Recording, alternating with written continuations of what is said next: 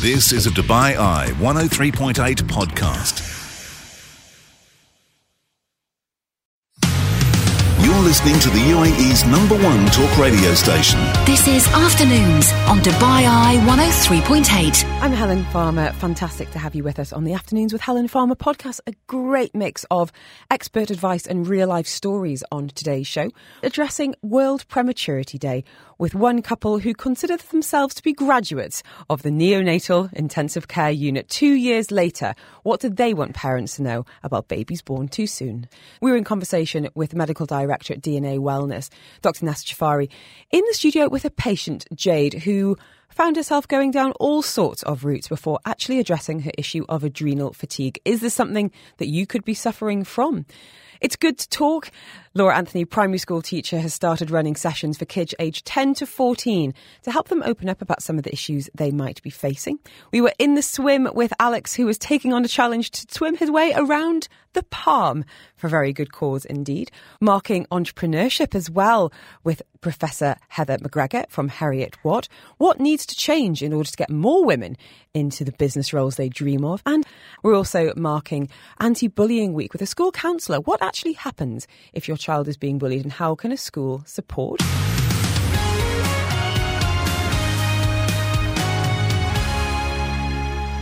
We are marking World Prematurity Day with Dad Isaac. He calls himself a graduate of the neonatal intensive care unit after he and his wife Irene's little girls, M&M, which we'll come to in a minute, were born too soon. 2 years later, both girls are healthy.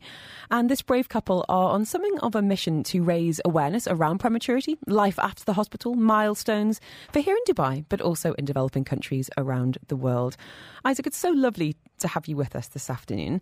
I just want to say... Thanks, Ellie. What an important message you are carrying, and how wonderful it is to hear from a dad, to hear from that perspective, both here in the studio but also in the book as well. So let's start at the very beginning. Tell us about Irene's pregnancy and how the girls came into the world too soon.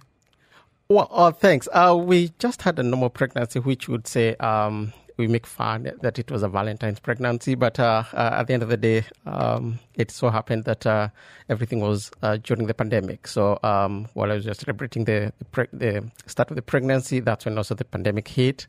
And things just went, as we all know, that there was a lockdown, there was the restrictions of movements and all that. And things like the clinics, the prenatal visits were a bit of an issue. But all in all, on the positive side, we take that, she had the time to stay in the house and just sort of relax and just take care of herself. And one of the things that we do is we do a bit of running up and down. So she does a bit of exercises. And when the lockdown eased, that's come summertime, I think it was around July. On the Friday of the 31st of July, 2020, that's when she developed a bit of complications, and we rushed to Latifa Hospital, and apparently that's when the doctor said that there is a dilation. It seems that she's going to labor, and this was something that was very unexpected. Well, because how many weeks was she pregnant? That was this happened 24 weeks, 3 days. So even with twins, as we know, they do tend to come a little bit early. This is far, far too early at just 24 weeks. So dilation of the cervix. So Irene was going into labour. Exactly. And at 24, this is something we didn't expect. We hadn't even done the shopping for anything, Yeah, like the nursery is not ready. Nothing, and so we just everything, even in terms, because we didn't even have the visits. Most of the things we're doing is just online, in terms of research and development, and just to see exactly the milestone and all that. Well, I mean, I hadn't even done my antenatal classes at 24, 25 weeks. I think I got to kind of 30 weeks and was like, okay, this is serious. I actually am going to have this baby. Now we need to do the shopping and the research and the practical stuff. Exactly. So you were blindsided. And that was a surprise. I mean, this was the biggest surprise in our lives. So, and it so happened that, there's the pandemic, there's the registration movement. And then that Friday, it happened to be the weekend of the Eid al-Adha holidays. So everything was, can you imagine? And that was 2020. That was, the weekend was on a Friday. And so when we checked into Latifa Hospital, the doctor as I said, one of the key things that we learned from this is the interventions, having timely interventions. The doctor said, we need to have an immediate check. And she referred us down to Dubai Hospital in Deira. And we checked in there around 9 p.m. On a Friday. And that's when the doctor said, 2 centimeters down the line, we need to have an emergency check-in. And so she was admitted for stabilization. And the first day, that Saturday, she was okay. Sunday, she was okay. In fact, Monday, she was, she can maintain. I think it's possible for her to maintain. But then Tuesday, for Downs, that was now the start of the 25th week, 0 days. The dilation just 24 centimeters. And so those girls are ready to come out? One of them was just kicking. And actually the doctor did a physical examination and she could feel the feet. And she was like, okay, here you go. Let's get down. And so they operated at 25 weeks, 0 days, both of them. What did they weigh, Isaac? The gross weight was 830 grams and the other one was 8040 grams. That was the gross weight. And of course, they were healed. They were sort of wheeled into the portable, incubator and taken to the NICU. And the following day, after everything dries up, there were 640 grams and 630 grams. So that was our baseline. Yeah. So, what was the prognosis you were given? Well, the first day, we are all confused. So, and the doctor, our consulting neonatologist by then, just kept saying, guys, this is extremely premature. There's nothing I can tell you. We just have to wait and see how they go. So this was an issue of trusting the process. Mm-hmm. It was an issue of just, faith and hope. It was an issue of, okay, let's see how day by day. Mm-hmm. And the good thing is that Irene was taken to the general ward after the operation. And one of the key aspects that we actually pay tribute to is the nurse that took care of her the following day, despite the wound and everything else. She did a bit of TLC, telling her, you know what? You need to express. Mm-hmm. We need to take care of these babies. There's nothing else they're going to depend on. And that's a focus for a new mum. That's a bit of a mission. That's your raison d'etre, isn't it? Like, I'm going to do what I can do. I can control, and I'm going to do everything in my power to get that goodness to those babies. Yeah. And for her, she focused not so much on the pain of the mother, but on the fact that, it's 25th week. Yes, it's fine. But you know what? Please try to do. She wasn't ready to start breastfeeding, so there had to be a lot of stimulation, mm-hmm. A lot of effort to have it running. And the first day, I think they collected maybe 2.5 ml on a syringe, and it kept on going on despite the pain. I think the nurse and the mother did a good job because 3 days down the line, they had about 5 ml of breast milk from stimulation and expression. Tiny little tummies, they don't need much more than that. That must have been such a turning point for them. Yeah, the interesting part was now that the first day, the first one was... they both had to go into the incubator and have this life support. And in the second day, they had this caffeine solution that they were given. The third day, but then the doctor said, you know what? Let's try and see if they're going to have a bit of breast milk, 2.5 ml, and see it's going to happen. That is when we realized, okay, it's going to happen. The first miracle is happening here. They took it up without any reaction. Dot by dot. I think there were like 2 or 3 drops.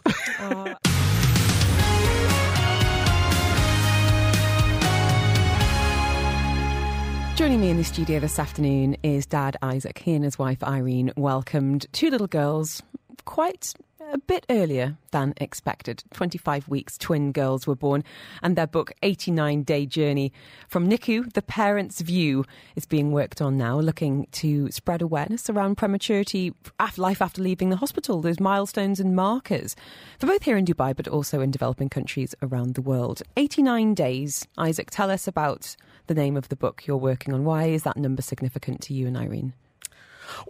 Well, the 8-9 days is when we started from the day Irene went into this complication until the day we took the babies home. It all took 8-9 days. And we had this fear that probably one would be left in the hospital and we'd be told, one has reached their milestones, take one, leave the other. But we were lucky that both of them reached the milestones at the same time. So we got to have the start to the end being the 89 days. Tell us about life then in NICU, because you have got to reach these milestones before the girls were able to come home. And you, of course, you have a job to do, and there was responsibilities and a home, and you weren't able to stay at the hospital. What was a typical day like during that time? Well, this was in the middle of the pandemic, and we all had this aspect of work from home. Were you working from the hospital? Yes, we work from the hospital, work from home. But we managed because you can work from anywhere nowadays. And the good thing is that with the hospital, the Dubai Hospital NICU facility, you can access, the parents can visit any time of the day, even if it's at 3 a.m., even if it's at whatever, it's 24 hours access to the parent. And there is a Wi-Fi, and I think DHA has done a good job in, there's a free Wi-Fi, there's at any time you visit the hospital. It's just not what you imagine as a new parent. You think about counting down the weeks. You get to 40 weeks, you go into hospital, you have an uncomplicated birth, and a few days later get to take that bouncing baby or babies home. And for you and for so many more parents, I think, than many of us realise, it's only when you start to have children or start to try to have children that you realise just how difficult it is to get pregnant, stay pregnant, have a healthy baby. And I think there's a lot of grief around it. Even if you do, as you do, have two really happy, bouncing, dancing baby girls, to, I guess, recalibrate about what that experience was and wasn't for you. How do you think it's affected you as parents, Isaac?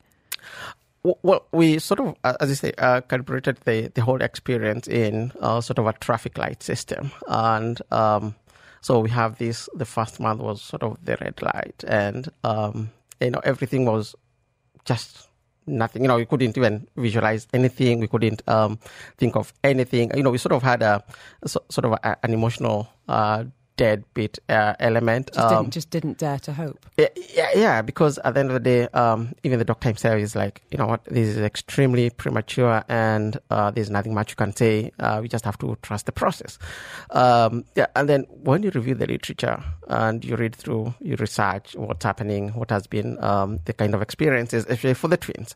One baby, one is fine. But when you have two, then you have the risk element that comes with both of them, and they all had their different struggles during the stay. So the first month was a bit quite emotional, draining. But the good thing is that Irene got the time to express, and she did a good job with that. We actually had to buy a freezer for that.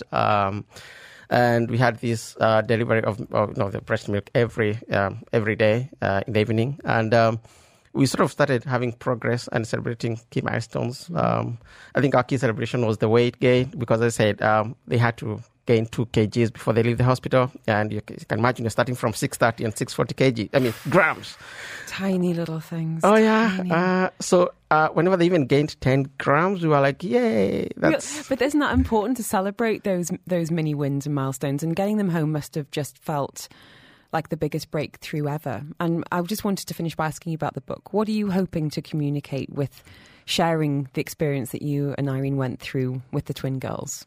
Well, from the experience, and we just realized that the NICU experience for most parents is quite a devastating experience. It's isolating. It's and there's some parents who also get into that self-doubt that why has it happened? Is it my mistake? When you have things like the cervix incompetence, you start thinking, am I an incompetent parent or something like that? I know, the phrasing does not help. We need to put a ban on some of these medical terms. I think so. We really do. So there's that emotional drain that comes with that, but trust the process. It's going to be fine. I think the other thing is also the differences now when it comes to, for example, we have, as I said, we have parents we're from the African part of it. We have the Middle East, and you have, let's say, places like Australia. So you find that in different parts of the world, the aspect of prematurity is being handled differently. In some countries, for example, they have gone down to 16 weeks as a rescue. But you look at the World Health Organization definition of viable babies, it's about 20 weeks. So we just reached that threshold and just above it. So the other thing is, of course, we understand there are cases where, where you lose the child, and it so happens that bereavement comes with its own grief and all that. But there is hope that even if it's at that sort of a threshold at 24 weeks or even 20 weeks, you can, let's say from 20 weeks, there's still hope that the technology that has been put in place is sort of managing these aspects. Well, thank you for sharing your story, both today, with that of the girls, M&M, as you call them, and to Irene as well. I think it's so important to have these conversations. It's lovely to hear from you as a dad. We've had a message here saying, for babies born too soon, do check out Small and Mighty Babies. Well said indeed. This is a great support network here in the UAE that goes into hospitals and can be there as a support, both emotional and practical.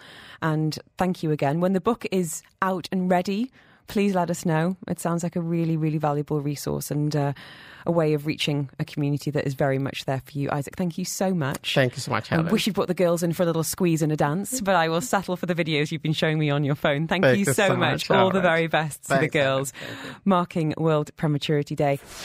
Healthy Habits. On Afternoons with Helen Farmer. Now, you might not hear me say this very often, but we're taking a bit of a lead from TikTok this afternoon. Adrenal fatigue is trending on the social media platform with more than 500 million views of videos about signs, symptoms and treatments. But is this really such a major health issue? We're going to be getting to the bottom of it and speaking to a sufferer as well. Joining us live in the studio is Dr. Nasser Al-Jafari, Medical Director at DNA Health and Wellness. 500 million views, Doctor.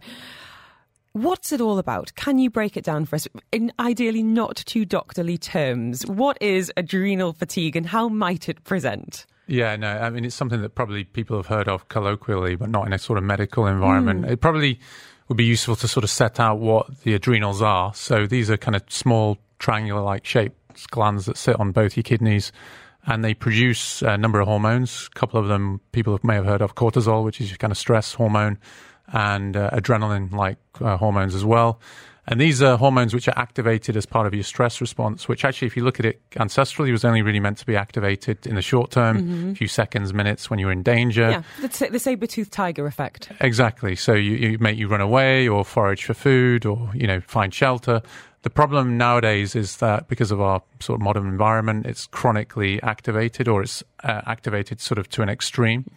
And so those sort of changes that happen sort of mentally and physically, which you'll be able to relate to, if you have an exam or you have to public speak or go on the radio, which, are favorable, become negative. So, if you're activating these symptoms all the time, you can get changes in your personality or anxiety, depression. Physiologically, you can get changes in your immune system. You can get fatigue, changes in your gut, etc., etc. The list goes on. And why might some people suffer more than others? Well, so, we all have probably different levels of resilience and tolerances. And sometimes, when we think of stress, we just think of emotional, cerebral stress, which is, obviously a big part of life. But people neglect the kind of physical causes of stress. We're often seeing, sleep deprivation, even people kind of over-exercising or, poor gut health. Anything really physically or mentally can contribute. So why do you feel like it's perhaps not that well recognised? Yeah, I think, probably a number of reasons. Firstly, it's not something that fits into a sort of neat disease category, so it's not very well identified. I think secondly, it's not something that's very easily tested for. There isn't a standardized test. And also, I think thirdly, particularly now that, the health system has become very subspecialized, because it's very slow, often insidious onset of symptoms, and they're very diverse.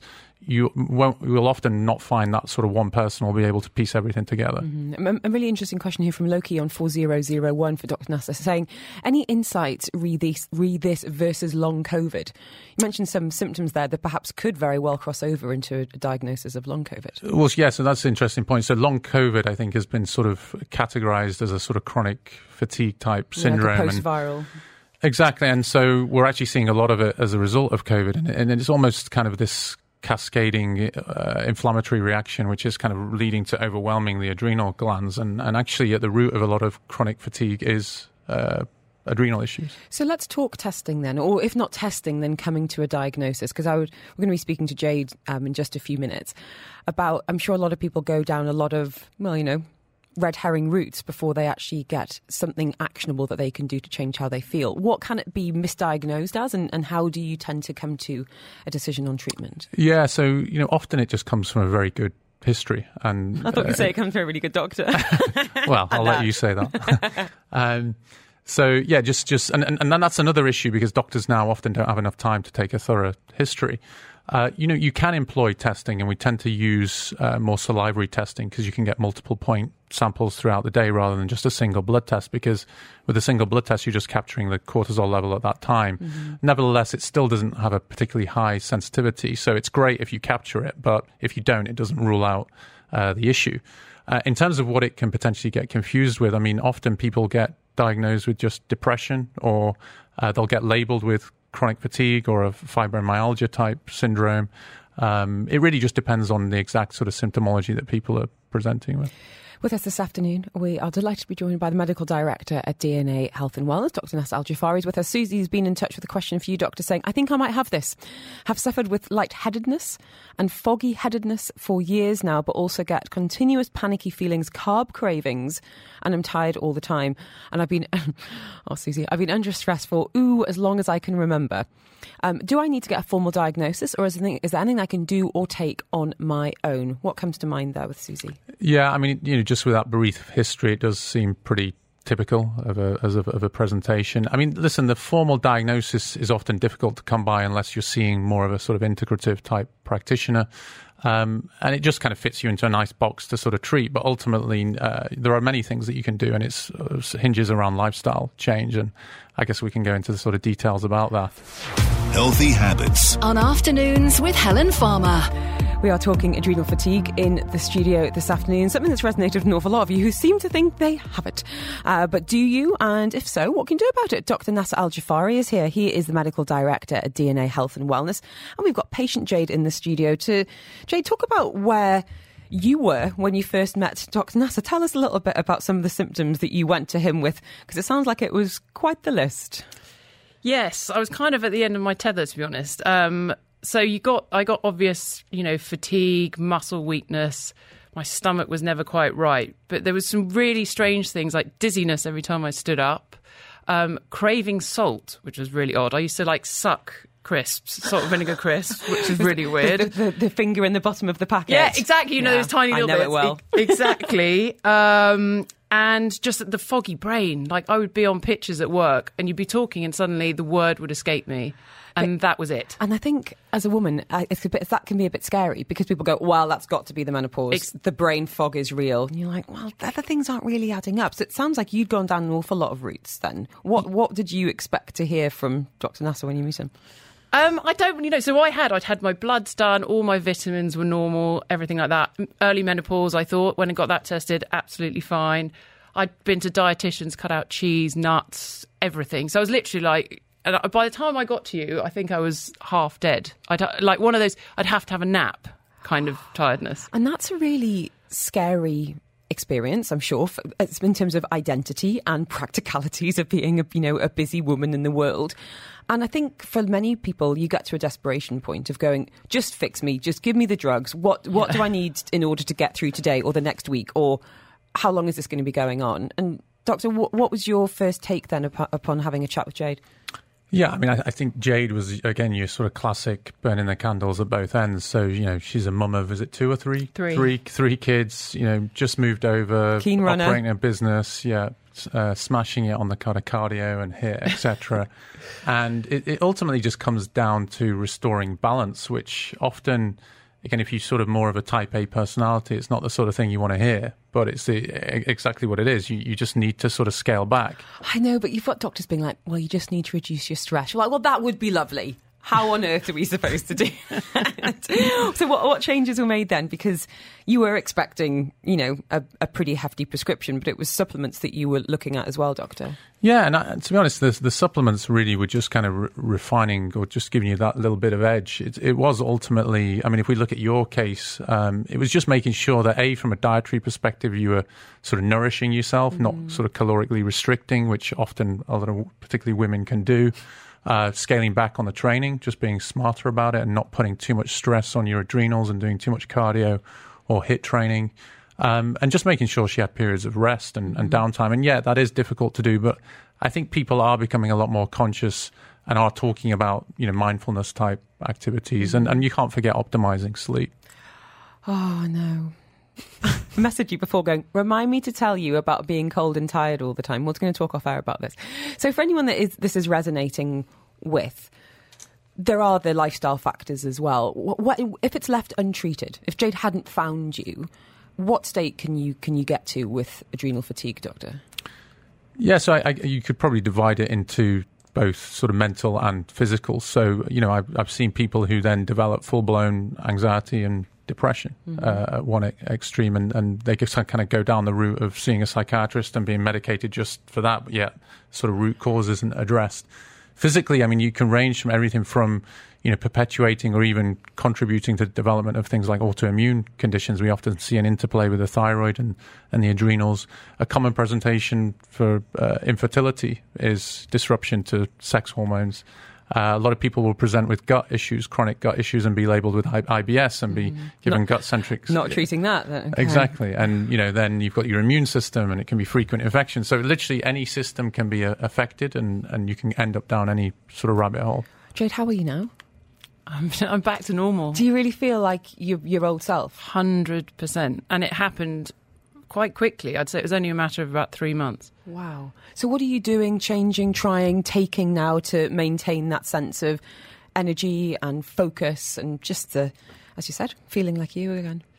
Well, I had to give up running for a while, which is quite difficult for me. Early mornings I've kind of scrapped because I used to get up at 5, do run, just hammering my body all the time without really thinking what I was doing. You get in kind of a wheel, don't you? You just get on with it, go to work, look after the children. Yeah, and you kind of expect that of yourself as well. Like, this is who I am, this is what I do, this is what health looks like to me. Exactly. Yeah, so I had to kind of step back from that.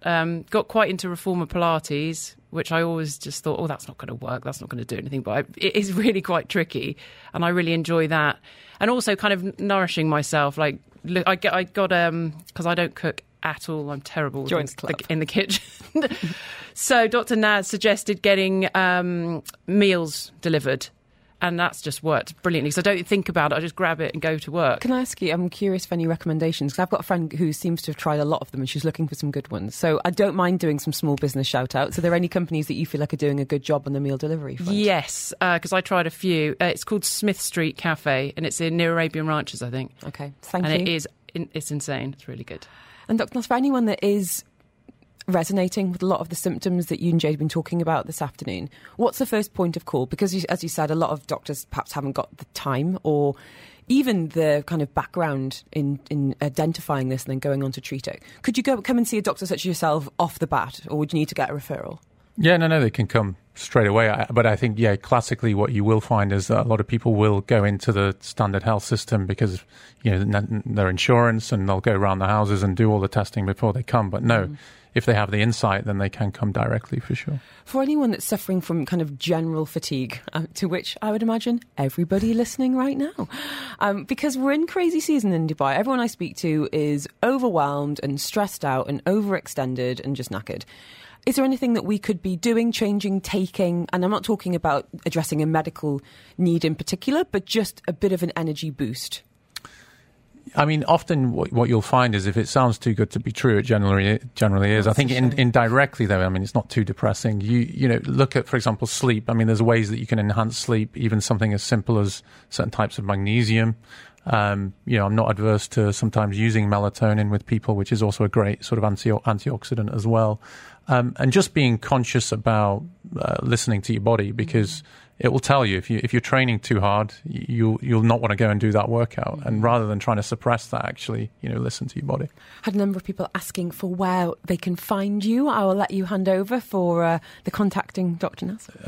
So DNA Health clinics were now located on Al Wasl Road. We have other branches, but I'm predominantly working at that branch. If you do want those details, by all means, drop me a little line. I'd be very happy to connect you.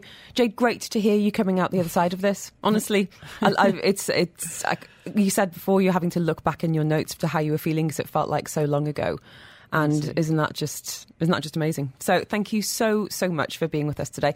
Dr. Nasser, always a pleasure. I know you're incredibly busy at the minute as people are either looking to address things or boost their health. You're talking there about anti-aging offer. So I think we definitely need to have you back to find out what has got the Dubai health community talking right now. In the meantime, though, really, really appreciate both of your time.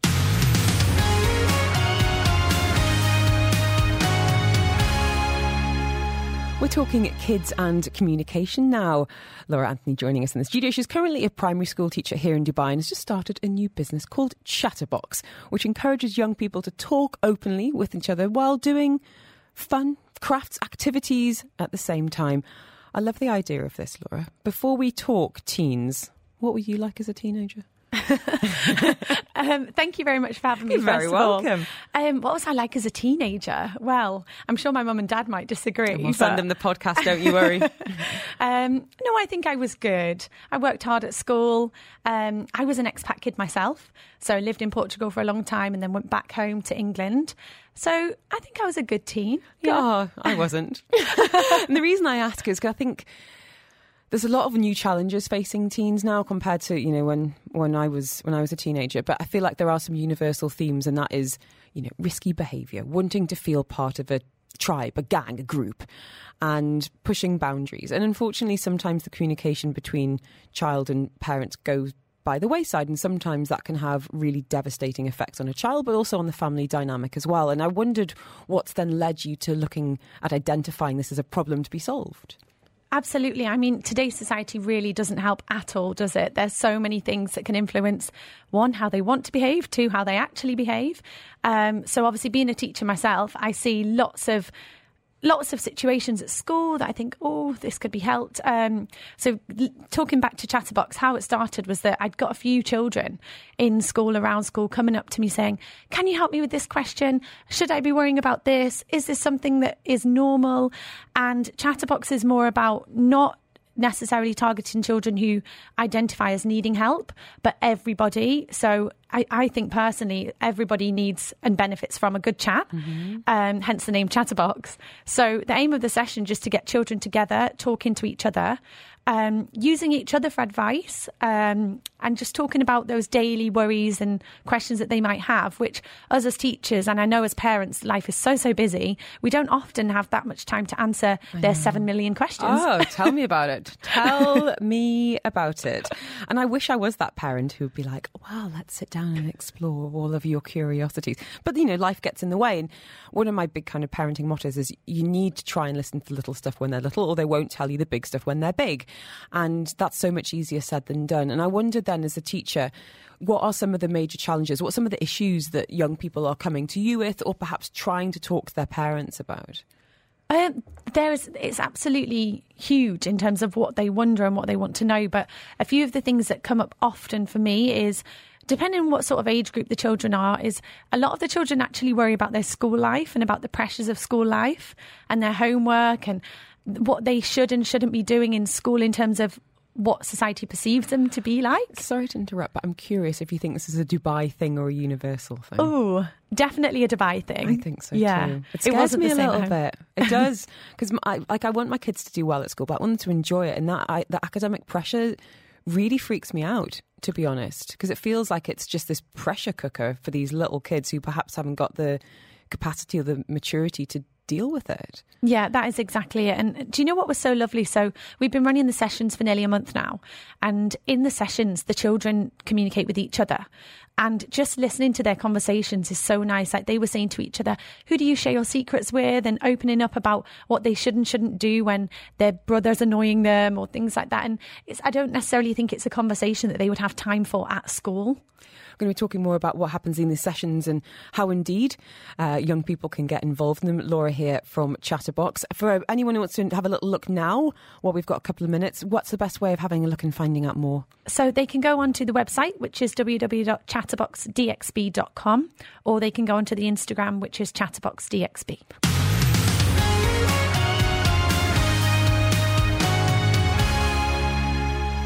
As you would imagine, I do believe it is good to talk, and so does Laura Anthony. She's with us in the studio now. She's currently a primary school teacher who's set up some, well, I have to say, something I wish I had when I was a young person. It's called Chatterbox, and it's aimed at kids between the ages of 10 and 14, boys and girls, to come together, share some of the challenges they're going through, share advice to each other, and often with an activity. Why do you think that activity piece can really help kids open up, Laura? So the activity idea came from the fact that obviously as adults, we love, I mean, I do personally, love chatting with my friends over a coffee. Children, on the other hand, won't sit for an hour or wouldn't like to sit for an hour without an activity or something to occupy them and give them, do you know what, just that therapeutic calming vibe. I think it can often kind of unlock a bit of the brain as well. Like, I used to dread my mum being like, we need to talk. Come to the kitchen table, and like, whereas like if we would do, and actually some of the best chats I've ever had with my mum was when we were swimming in the sea, because I was like, we're doing something else, but we're clearly having a big conversation here, and you feel less self-conscious, I think, if your hands are busy and there's something else happening on the table, maybe. Yeah, it's a distraction, isn't it? Yeah. So what have you done in the past? What's gone down well with the kids? So we've had 3 sessions so far that have been really, really successful, and the kids have told me themselves they've loved it. They've come back every week, which is a great sign. That's brilliant. So the first session, we were actually painting and designing tote bags. So they all made their own little tote bag and took it home. What was so lovely is I have a couple of children from the school where I work, and they were actually carrying them round, which I loved. Aww. It was amazing. And then last week we painted rocks, which was their hit favourite. Loved it. So this is happening, people sign up on a monthly basis, is that right? Yeah, on a monthly basis. And we've had a couple of questions going how to get in touch and all of that. So that, in terms of people signing up, have you got a new term starting? Is there a new one starting December? Can you outline that for us, Laura? Yeah, so we do have 2 more sessions left in November. There's one this Thursday, which you're more than welcome to join. If you go on the website or the Instagram, there's a form just to let me know you're coming so I can accommodate. And then for December, we're unfortunately not doing any sessions. You've got other plans. She's getting married. Yes, I am getting married. So then in January, we'll be back onto the normal schedule, and it'll be signing up on a monthly basis. So obviously you're in venues around the UAE as well. So if any venues out there are interested in hosting the gang, I think that sounds like, because as you say, parents can sit downstairs and have a coffee. They can leave the kids. I keep on saying kids, 10 to 14. The young people. The tweens. Yes. Would you mind reminding us of the website again for Chatterbox? Yes, so it's www.chatterboxdxb.com. So it must be really meaningful for you to see those friendships being formed and some of the advice and camaraderie, I guess, that you're witnessing around those tables. Yeah, honestly, I didn't expect it at all. But one of the girls left and I said to her, so what did you think? And she was like, I didn't think about anything else for the hour. She was like, I've got so much homework to do. But in that hour, I was just really happy. And she said, I didn't think about anything else, which really pulled on my heartstrings. I think there's, as we mentioned earlier, that academic pressure, lots of sporting commitments. We're really keen to overpack our kids with lots going on, and I feel like this could be such a valuable addition for conversation, for support, for, for meeting kids outside of their normal social group. I think it sounds crucial. So, Laura, if anyone wants the details of this, please don't hesitate to drop me a line and just say chatter, and I will send you the website for Chatterbox. Laura, all the very best. I wish you're like Miss Honey. You wish you'd been my teacher, and I wish this was around. I was going to say, thank you so much. 20 years ago. 30 years ago. Thank you. All the very best. Thank you. It is Afternoons with me, Helen Farr. If you do want the details of Chatterbox, just drop me a line saying chatter. I will send that over, as I said, starting again in January, aimed at kids between the ages of 10 and 14. Some activities, some conversation, and a whole lot of community too.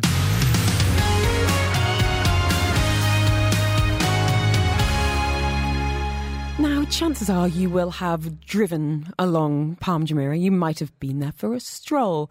But what about swimming around it?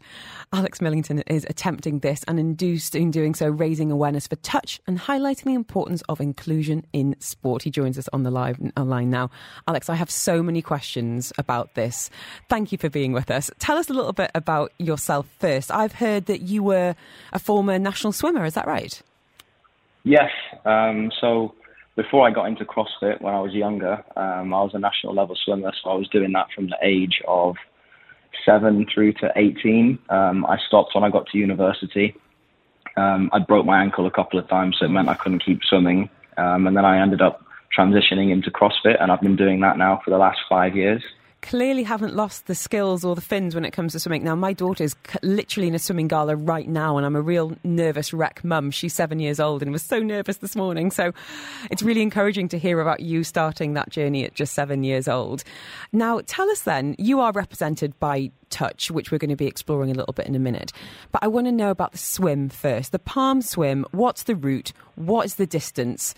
And how on earth are you training for this? So I'll be starting from Cocoa Bay on West Beach. I'll go down towards the beginning of the Palm, like the bridge that you drive over the water onto the Palm on. Mm-hmm. I'll swim under that and then out towards the Outer Crescent, where I think the Rixos Hotel on the right-hand side. So that's on the Outer Crescent there. I'll swim all the way round back to the bit where it will let me into West Beach again. And then once I get to the beach, I'll swim back down to Cocoa Bay. And the total distance for that will be about 18 kilometres. And I'm hoping to get it done between like 6 and 7 hours. It just depends on the tides, which we won't really know until, like, properly what they'll be until tomorrow. But then obviously things could change on Saturday. So it's Saturday, it's going to be all taking place. As you say, there's so many variables here in terms of weather, tides. Yeah. What about wildlife? Are you expecting to meet any friends in the water along the way? Yeah, so when I've done, over the last 3 months whilst I've been training, I've seen a turtle, I've seen some huge stingrays, loads of fish. And then today I was actually on the way to Kite Beach to go and swim. And somebody sent me a video that there was a shark at Kite Beach today. Wow. So I actually didn't go and swim in the sea today. I'll change it up for a pool swim tomorrow just because I'm not doing that by myself. I don't mind doing it a group on Saturday, but I don't fancy a shark taking a bite out of me before I have to do the swim. It's Dubai. Everybody's friendly here, even the wildlife. So tell us then, are you going to be in the water by yourself, or are you going to have some kind of companions and support on the swim on Saturday? No, so I have people swimming with me. So like with the premise of the swim being inclusivity, we wanted to tie in some of the local swim clubs and allow some other talents within Dubai to join me on the swim. So I'll be the only one completing the full distance around the Palm. But we have 6 swimmers joining me. So we've got Mike, who you actually had on the radio yesterday. He was a GB Commonwealth Gold water polo player. We've got 2 girls called Izzy and Ree, who are both British national medalists. Perry was a US national medalist and a British record holder. Kevin from Huna Aquatics, so he's a Paralympic gold medalist. And then we've got one young girl from Speedo Swim Squads called Jana, and she just competed at the Ocean Man open water swimming competition where she came 5th. Wow. So they'll be doing 30-minute intervals with me. So 2 of them will get in every half an hour, then they'll have a 1-hour break whilst the other guys swim. And then once I reach West Beach, we've got a 500-metre strip where we've got some youth swimmers from the clubs like Speedo, Hamilton, Huna, MSA. They'll pick 1 male and 1 female who will come and join me in the water. And then we've also got a few of the volunteers from Touch Dubai as well. Once we reach the beach, there'll be a small sort of 10-metre section where we'll have some of the PODs in the water. So we've got 5 really brave young kids called Ruby, Maxine, Vikram, Sama, Sid, and Mubashir. And they will then exit the water with us. So like we're all, completing sort of the achievement together. Finishing as Team Touch. For anyone who's not familiar with Touch, you are going to be swimming to raise awareness. What is it and what does it represent, Alex? So Touch is 2 things. One side of it is a talent management agency where they represent athletes and celebrity chefs. And then the other side of it is a consultancy for inclusion and diversity for organizations where they look after PODs and give them the opportunity to take part in things that they wouldn't necessarily have been able to do without Touch's help. So all over Dubai, they're taking place in things like gym sessions here at CrossFit Elias, yoga sessions. are going into kitchens, learning how to cook, and all of these things are for free as well. So it's about the community giving back to the kids. So me being part of Touch, I'm an athlete, but also part of the mentorship program. So I will deliver sessions for the kids in the gym on Sundays, try to get them as active as we can. Obviously, they've got ranging disabilities, so some people are more capable than others, but the whole point of Touch is just about giving back to the community. And that inclusion piece, which I think you're doing a brilliant job of representing this coming Saturday. There's going to be lots of activities taking place on the beach. If anyone does want to come and show you support, where can we find you in real life and where can we find you online as well, Alex? So on the day, I'll be starting at like 6:30 a.m. and I should be aiming to get back to the beach for around 1 o'clock. There'll be activities starting from 10:30, so I think there's 3 different groups of people coming down to help. Two of the groups will be run by Touch, and I think there's one called Vikings that are coming down to do some water activities with the kids. And then anyone that wants to walk around the Crescent, we should on the day be posting across different social media channels like myself, just Alex Millington _ on Instagram. The other guys who I mentioned earlier will be swimming, and then Touch, sort of timestamps of where I'll be on the Crescent. So once we reach the Rixos, after the practice swim I did last week, we know how long it will take me to get to different destinations along the Crescent. Well, Alex, fuel up. It sounds like it's going to be a brilliant day, as I said, raising awareness for a fantastic initiative. And if you want to find out more, it's at Touch Dubai. They're doing some brilliant work. Can't wait to see you arriving on the beach with Ruby and the gang. I think it's going to be an absolutely brilliant moment for everyone concerned. Alex, all the very best. Keep us posted. We'll see you on social, and let's hope you make some fishy friends along the way. Cheers. Really do appreciate much. your time. Alex Millington there, as I said, you can find him on Instagram at Alex Millington _ and it's at Touch Dubai, swimming around the Palm this Saturday.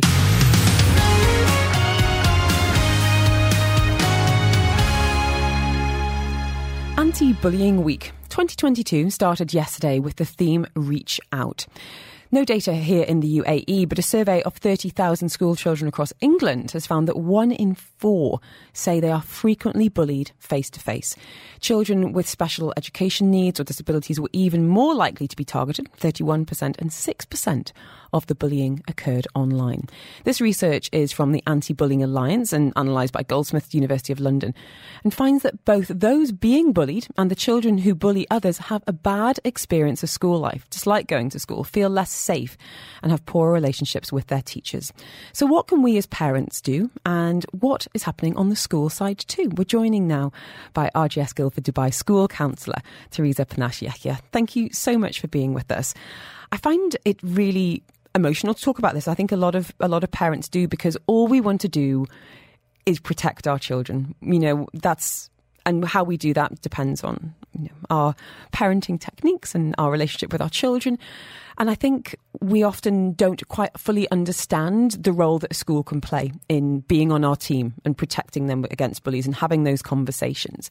So I wanted to ask you a little bit about the communication line, because as they get older, as we were just talking about there with Laura from Chatterbox, it can get more and more difficult to get information out of them. And Teresa, I just wondered, where can we start as parents? What advice can you offer us for talking to our kids and getting the real information? Yes, good afternoon. Thank you so much for having me on. Yeah, absolutely. Parents often ask me, how do I talk to my children? They never tell me anything. I ask them how their day is and they say fine or I forgot. Absolutely, absolutely. So I brought you 4 tips on how to enhance your communication with your children. Tell us, because... Ready? Yeah, I really am. I'm going to send this podcast to myself because I haven't got a notebook in the studio. So let's go. Amazing. Number 1. Number 1, connection. So the big question is, what is the reason why we are asking our child about their day? Is it because maybe we want the assurance that there is nothing for us to fix today? Mm-hmm. We just want to tick the box. Mm-hmm. Or do we really want to know about their day? Their friends, their challenges, their victories? Are we coming from a place of real curiosity and wanting to know them and truly listen? So your child will feel the difference and they will react accordingly. Mm-hmm. So, yeah, set yourself ask yourself the question before you actually start asking them. And then in terms of the type of questions we ask. Absolutely. Unpack that a little bit for us. Absolutely.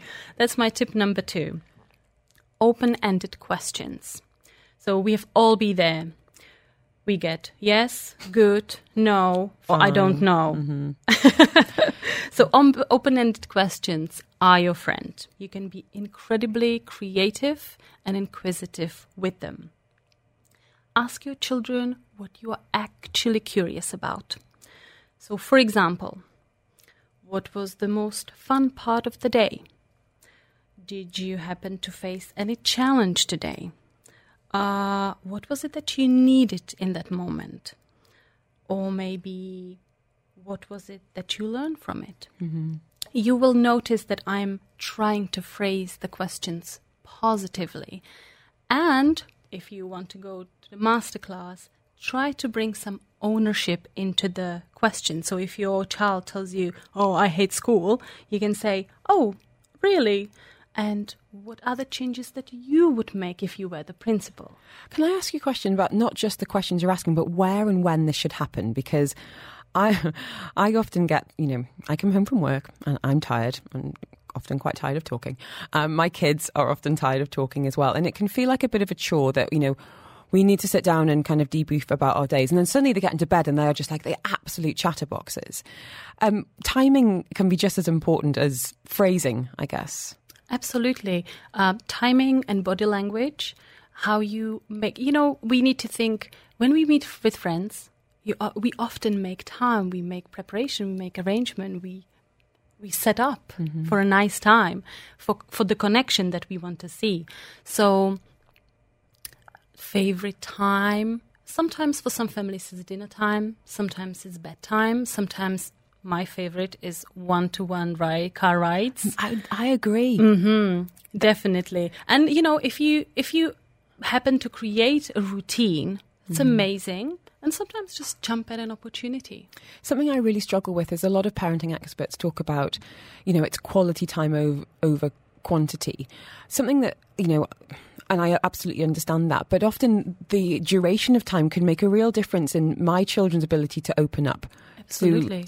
And that's a kind of a balance I think a lot of parents kind of struggle with. It's like I think creating those opportunities. Yes, and sometimes it will work with your friends as well. If you set up the time in advance and just tell them, "Ooh, shall we have a little bit of, togetherness time?" They will start preparing in their head already. And they will start, making a little, maybe unconscious list of things that they actually want to talk to. Your next tip is modelling. Mm-hmm. So this comes naturally to a lot of parents. For others, being able to be open with our conversations and feelings can feel quite unnatural. Any tips for overcoming any self-consciousness about that emotional availability? So I will say at the beginning that the research data shows us that actually observation and imitation are the most effective learning tools. So if we want children to learn something well and fast, show them how it's done. Mm-hmm. And to be honest, this is one of the greatest kind of gifts as well as challenges of parenting. You can't expect your children to make it if you don't yourself. So absolutely, I think this is the challenge for us. Show them how open, vulnerable conversation is done at the dinner table. Ask your partner, how has your day been? Mm-hmm. Or you can say, guys, it's been something on my mind lately. It's been a tough one. And I don't know the answers. Could you just listen? I would like to know what you think. So, we need to go into that vulnerable place first and then having them follow us. Your last tip is the multi-tool 1 to 10 scale. I am lost on this, Teresa. What is this all about? So this must be my absolute favorite. I use it probably every day. It's borrowed from solution-focused approach, super helpful. So it is a very simple scale from 1 to 10, where 1 is the worst case scenario, everything goes wrong, and 10 is, 10 out of 10, We all understand it. And children sometimes struggle to tell us exactly the emotion they are going through or what they think about something, but they will find it very easy to tell you how bad or good they feel about something. And that's going to be your opening line. So if they tell you, oh, I had a 5 out of 10 day, that was not great. And you can jump in and you can ask them, oh, and now watch. What number would you like to be at tomorrow? And what would you change? What would you do differently so that you catapult yourself to number 8? And you will have noticed that I'm framing it in terms of solution. Mm-hmm. What was the problem necessarily today, which will be easy, it will come out easily, but you want to orient them on how I make it better. That growth mindset. Mm-hmm. Thank you so much. We've run out of time. I have run out of questions, but I think this is an absolutely fascinating topic. And while we are marking Anti-Bullying Week, I feel getting these communication lines open can often be the way of getting something out in the open as early as possible, so you can work with schools. And I know you're doing fantastic stuff over there at RGS Guildford, from obviously having an amazing school counsellor yourself, Teresa, but also things like, friendship benches and peers and mentors and open conversations about some really difficult things. Because I think a lot of schools be like, well, we don't have bullying in our school, which is absolute nonsense. There is going to be some form of bullying in every single school, workplace, friendship group, and ignoring it doesn't address anything at all. So we will be continuing our conversation around bullying tomorrow on the show. And in the meantime, thank you so much for your time, Teresa. Really, really interesting, and some very practical tools I think an awful lot of parents can really benefit from on the show today. Teresa speaking to us there. She is a school counsellor at RGS Guildford. Teresa Panachiakia.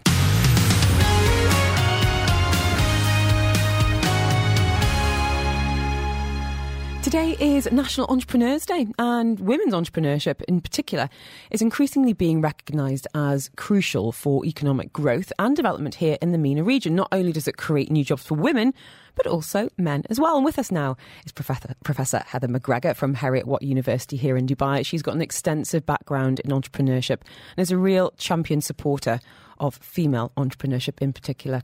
How are you, Professor?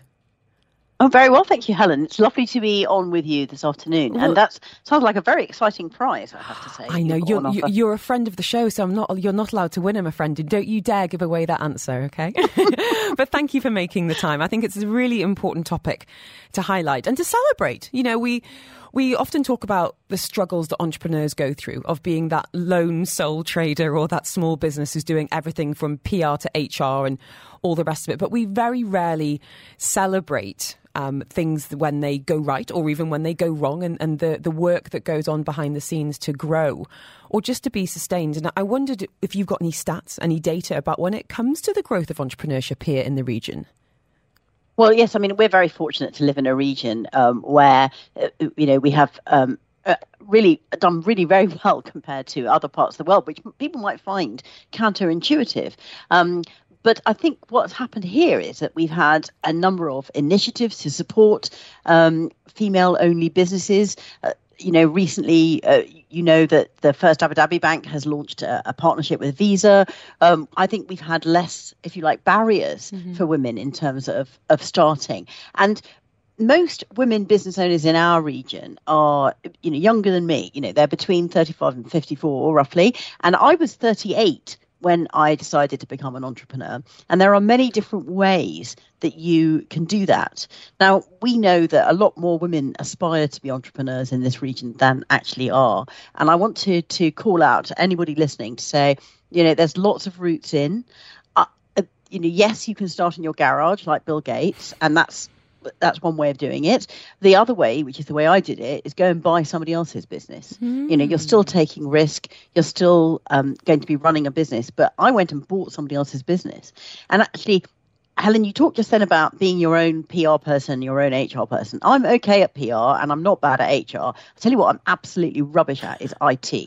And the biggest shock to me when I moved from a big corporate environment, and I worked as an investment banker for many years, into my own business, was that there wasn't anyone on the help desk. Oh, can we give a shout out to everyone in IT? Because I feel like they are the first ones that get that really angry phone call of saying this isn't working, but they never get the phone call at the end of the day saying everything worked perfectly today and thank you. So I do not take them for granted. No, that's so right. Everybody on every help desk out there, we love you. Yeah, not all superheroes wear capes. Heather, I'm desperate to ask, what was the nature of the business that you bought in your 30s? It was a headhunting business. When you're deciding to go into a business or set it up in your garage or buy a business, the first thing to think about is what are you doing that adds value? What is it that you can bring to the party that would add value? Because if you're going to invest your time and money, and by the way, those are both scarce resources, into something, you want it to produce a return. Mm-hmm. And I wanted to invest my time and my money into something where I felt the addition of me to the business would make it be more successful. Otherwise, I might as well have bought a dry cleaners. Mm-hmm. Or just sat at home and invested my money into shares into a public company. If you're going to do something where you think your particular magic powers, whatever they are, or your skill set is going to help. And I had an enormous telephone book, which was very helpful in a headhunters, but might have been less helpful as a dry cleaners. You never know. We mentioned there about the benefits to society when women become more financially independent or financially literate and certainly earning more. Can you expand on that for us a little bit, Professor? So women actually make 70% of all finance decisions. I think even in the region, make more than half of all the finance decisions. If you think about all of the things that are bought in the home, everything from the family car to which television is bought, mm-hmm. to where you're going to spend your money on. I mean, even in the UAE, think of all the services that are provided to the home. Absolutely. Who makes most of the decisions about that? So if you give women a financial education, you're not educating just the woman, you're educating a whole family. Mm-hmm. That's one of the reasons why we offer, for instance, a women-only MBA scholarship here in the region. And we've done that every year now for, since I started, so 6 years. I started with the university 6 years ago in Scotland, but because I was a founding member of the 30% Club, I helped set up this scholarship here in the region, which we offer at our Dubai campus. And then 6 years later, I've got my dream job, which is running the Dubai campus completely, not just the business school. And so I'm be able now to support even more women into education. Well, Heriot-Watt's very lucky to have you. And lastly, I wanted to ask you, Professor Heather, if you could wave a magic wand and change an attitude or remove a barrier to encourage more women to become their own boss, in, as you say, the myriad ways that can look like, what would you like to change? I'd like to change the financing of women in business. I mean, we've just mentioned a bank in the region that's done something as an initiative, but, there could be so many more. And what I found when I was trying to, that £1.8 million I paid to buy a business, I borrowed all of that. And getting anyone to lend me a business, even though I had a very successful professional track record, like getting someone to lend me that money was very, very, or invest that money in me was very difficult. And yet, men find it a lot easier. Only 1% of venture capital finance goes to women. And a lot of the women who set up in the UAE are backed by families finance them and things like that. I would like to see the barriers removed so that really any woman from any kind of wealth background, even very modest backgrounds, could start their own business here in the region. And it does often start with having conversations like this, but also knocking on doors and saying, this is what we need, this is what we demand, and my goodness, it's going to be worth it if you extend some money, some bravery, and see the potential in so many of these women and their ideas. Well, thank you so much for being with us, Professor. Really do appreciate your time. A really worthy topic to highlight on any day of the year, but especially National Entrepreneurs Day. All the very best to you and yours, Doctor. Speaking to us from Heriot-Watt, Professor Heather McGregor. Really do appreciate your time.